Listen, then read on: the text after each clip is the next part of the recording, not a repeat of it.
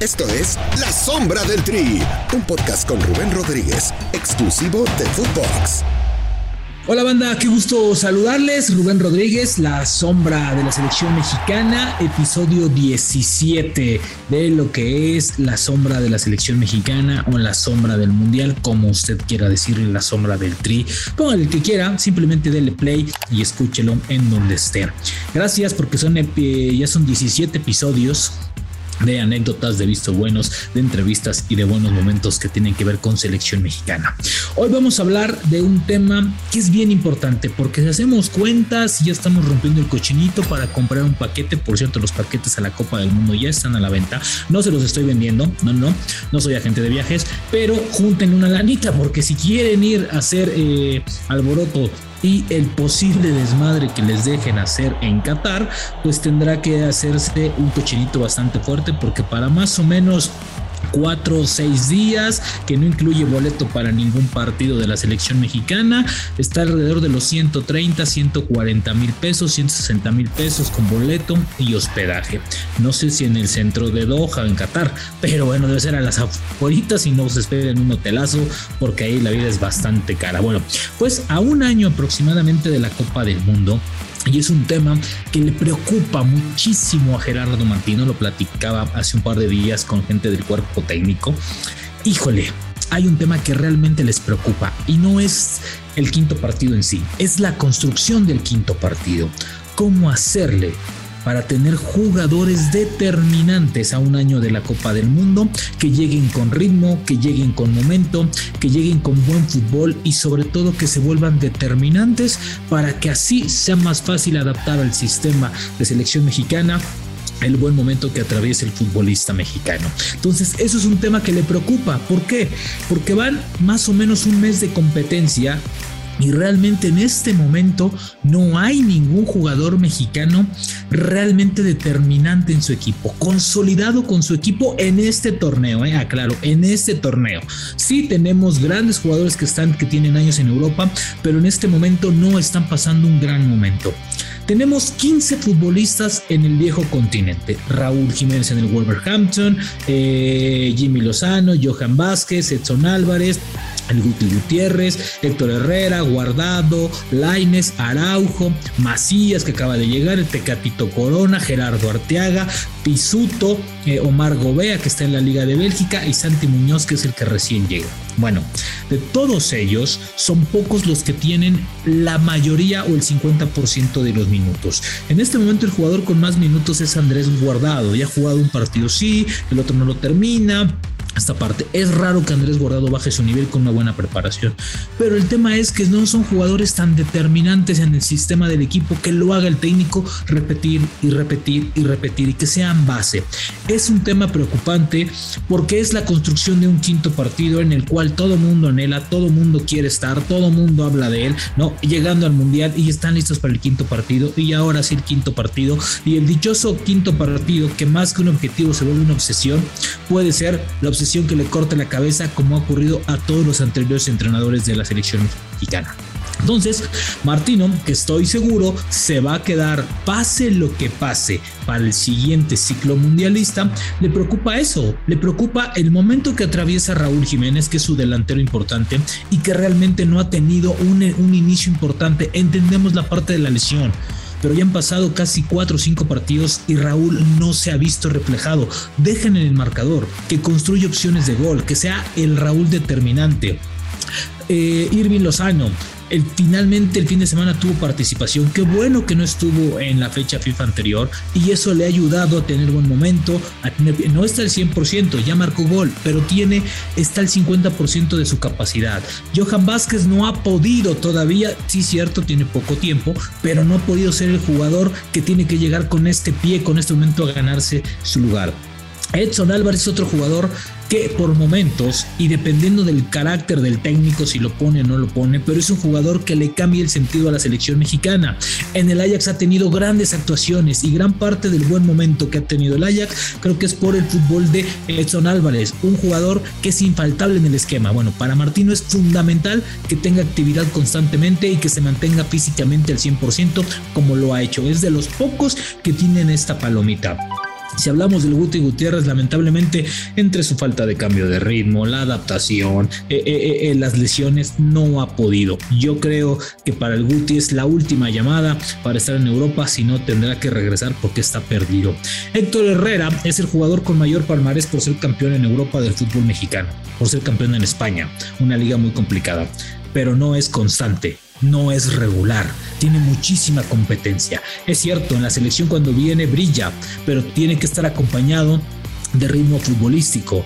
Héctor Herrera juega un partido sí, el otro medio, luego no, luego sí, luego no, regresa de una lesión. Es decir, Héctor Herrera es más pundonor, más carácter y los deseos de estar en el Atlético de Madrid que realmente la continuidad que ha tenido. Yo creo que de todos los minutos jugados tiene el 50 o 60% máximo de minutos jugados en este equipo. Es cierto, es de los equipos que mejor se refuerzan en medio campo, pero el mexicano tiene que ser más regular, más constante.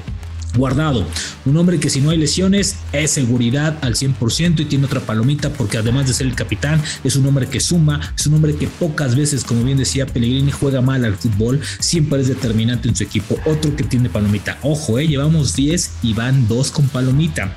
Diego Lainez no termina de estar, siempre sigue siendo un proyecto. Es momento de que Diego Lainez dé un poco más. Ya tuvo 2 posibilidades en el Campeonato Mundial Sub-20 que no brilló, y los Juegos Olímpicos que tampoco brilló. Ojo con eso, es un antecedente importante. Néstor Araujo, muy regular, es un jugador que tiene minutos, que está jugando bastante bien, ¿no? Que se vuelve titular cada vez que juega su equipo el Celta y que tiene actividad regular. Ese es el tercero con palomita.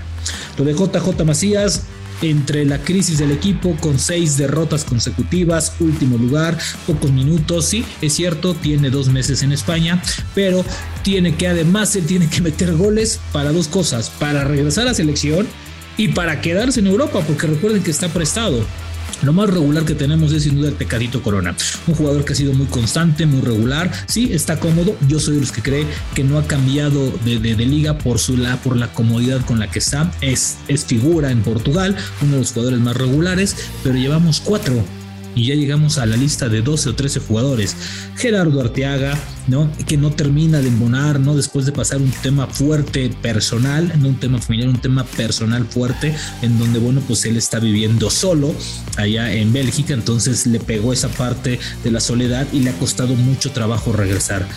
Pisuto, Gubea y Sante Muñoz, bueno, pues entre lesiones, entre que van llegando, hay que darles un poquito de más margen, pero el tema es que ya contamos 16 jugadores y solamente 3 o 4 tienen los minutos que requieren. Esa es la gran preocupación de Gerardo Martino. Si no hay regularidad en este equipo, difícilmente la van a tener en selección. Y si hablamos de los de la MLS, donde está Pizarro, donde está Jonathan, donde está Pulido, sí tienen minutos, pero es porque son jugadores franquicia y otros jugadores que tienen un escalafón abajo, sí, pero que no tienen el mejor momento ni el mejor lugar. Es decir, les falta más fútbol, les falta su capacidad, les falta el momento que viven.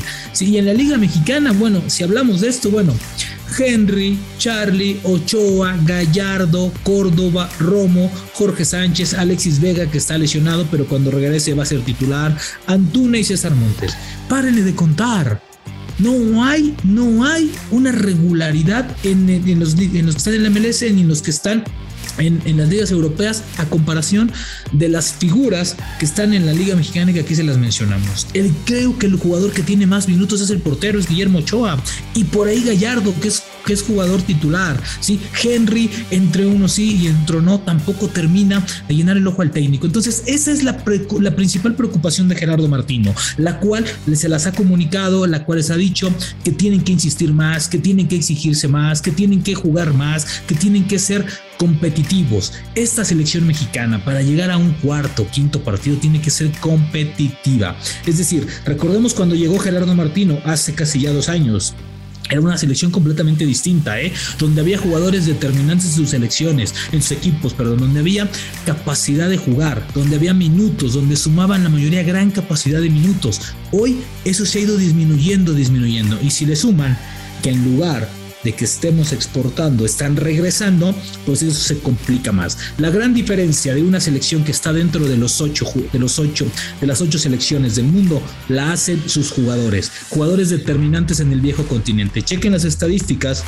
Sí, la mayor parte de las selecciones que terminan dentro de los 8 tienen a todos sus jugadores en las ligas importantes de Europa, y los que terminan dentro de los 4 primeros, la mayoría son titulares en los principales equipos de Europa. Esos son los que te hacen la diferencia. Esos sí son los que te hacen la diferencia. Entonces, si México quiere aspirar a construir un buen partido, un quinto partido ganable, tiene que llegar desde ya, a un año antes del Mundial. Hay que tener jugadores más determinantes, minutos jugados. Están a buen tiempo de hacerlo, y de que le quiten un dolor de cabeza a Gerardo Martino. Y bueno, en 15 días sale la lista de la selección mexicana. Se los vamos a informar la próxima semana cómo va, pero ya les informábamos que Martino no tendrá ningún problema. Ahora sí, va con su carro completo. Y bueno, llegó el momento de la anécdota. Va a ser una anécdota cortita, pero de esas que te marcan, y esta me marcó mucho. No voy a decir el nombre del técnico por respeto, pero después de un momento en selección mexicana muy álgido, donde se fue a un repechaje a Nueva Zelanda, la selección tenía que viajar a Estados Unidos. En ese momento se corta un proceso y en el aeropuerto viajábamos. Se pierde un partido en el Estadio Azteca, se pierde un partido de visita y luego se pierde otro partido en el Estadio Azteca. Al viajar al partido contra Estados Unidos, porque en ese momento, me acuerdo bien, era un sábado muy temprano y el partido se pierde el viernes. El sábado había una conferencia muy importante con Justino Compeán, después de una noche donde se estuvo platicando muchísimo. Bueno, nosotros, digo nosotros porque habíamos otros 3 periodistas, no lo voy a decir el nombre porque si no ya se van a enojar conmigo, ¿no? Estábamos ya rumbo a viajar a Columbus, no hay vuelo directo, entonces tenía que hacer escala en Denver, en Houston, donde sea. En el aeropuerto nos encontramos a la esposa del técnico de la selección mexicana que iba a viajar a Columbus al partido de la selección mexicana, a encontrarse después de una concentración larga. Lo que no le habían dicho, y ni él le había dicho, es que ya lo habían cesado y la esposa iba a viajar a verlo, dirigir a la selección mexicana, aunque no está. Así es, mi querido productor, así estaba la comunicación entre ellos en ese momento. Capítulo 17, échenle memoria, no les estoy diciendo nada extraño. Imagínense, lo cesaron y ni a la esposa le avisó y estaba en el aeropuerto. Cosas que se van a encontrar uno en las coberturas de selección mexicana. Episodio 17 de La Sombra del Mundial. Nos vemos el próximo jueves. Gracias por escucharnos. Esto fue La Sombra del Tri con Rubén Rodríguez, podcast exclusivo de Footbox.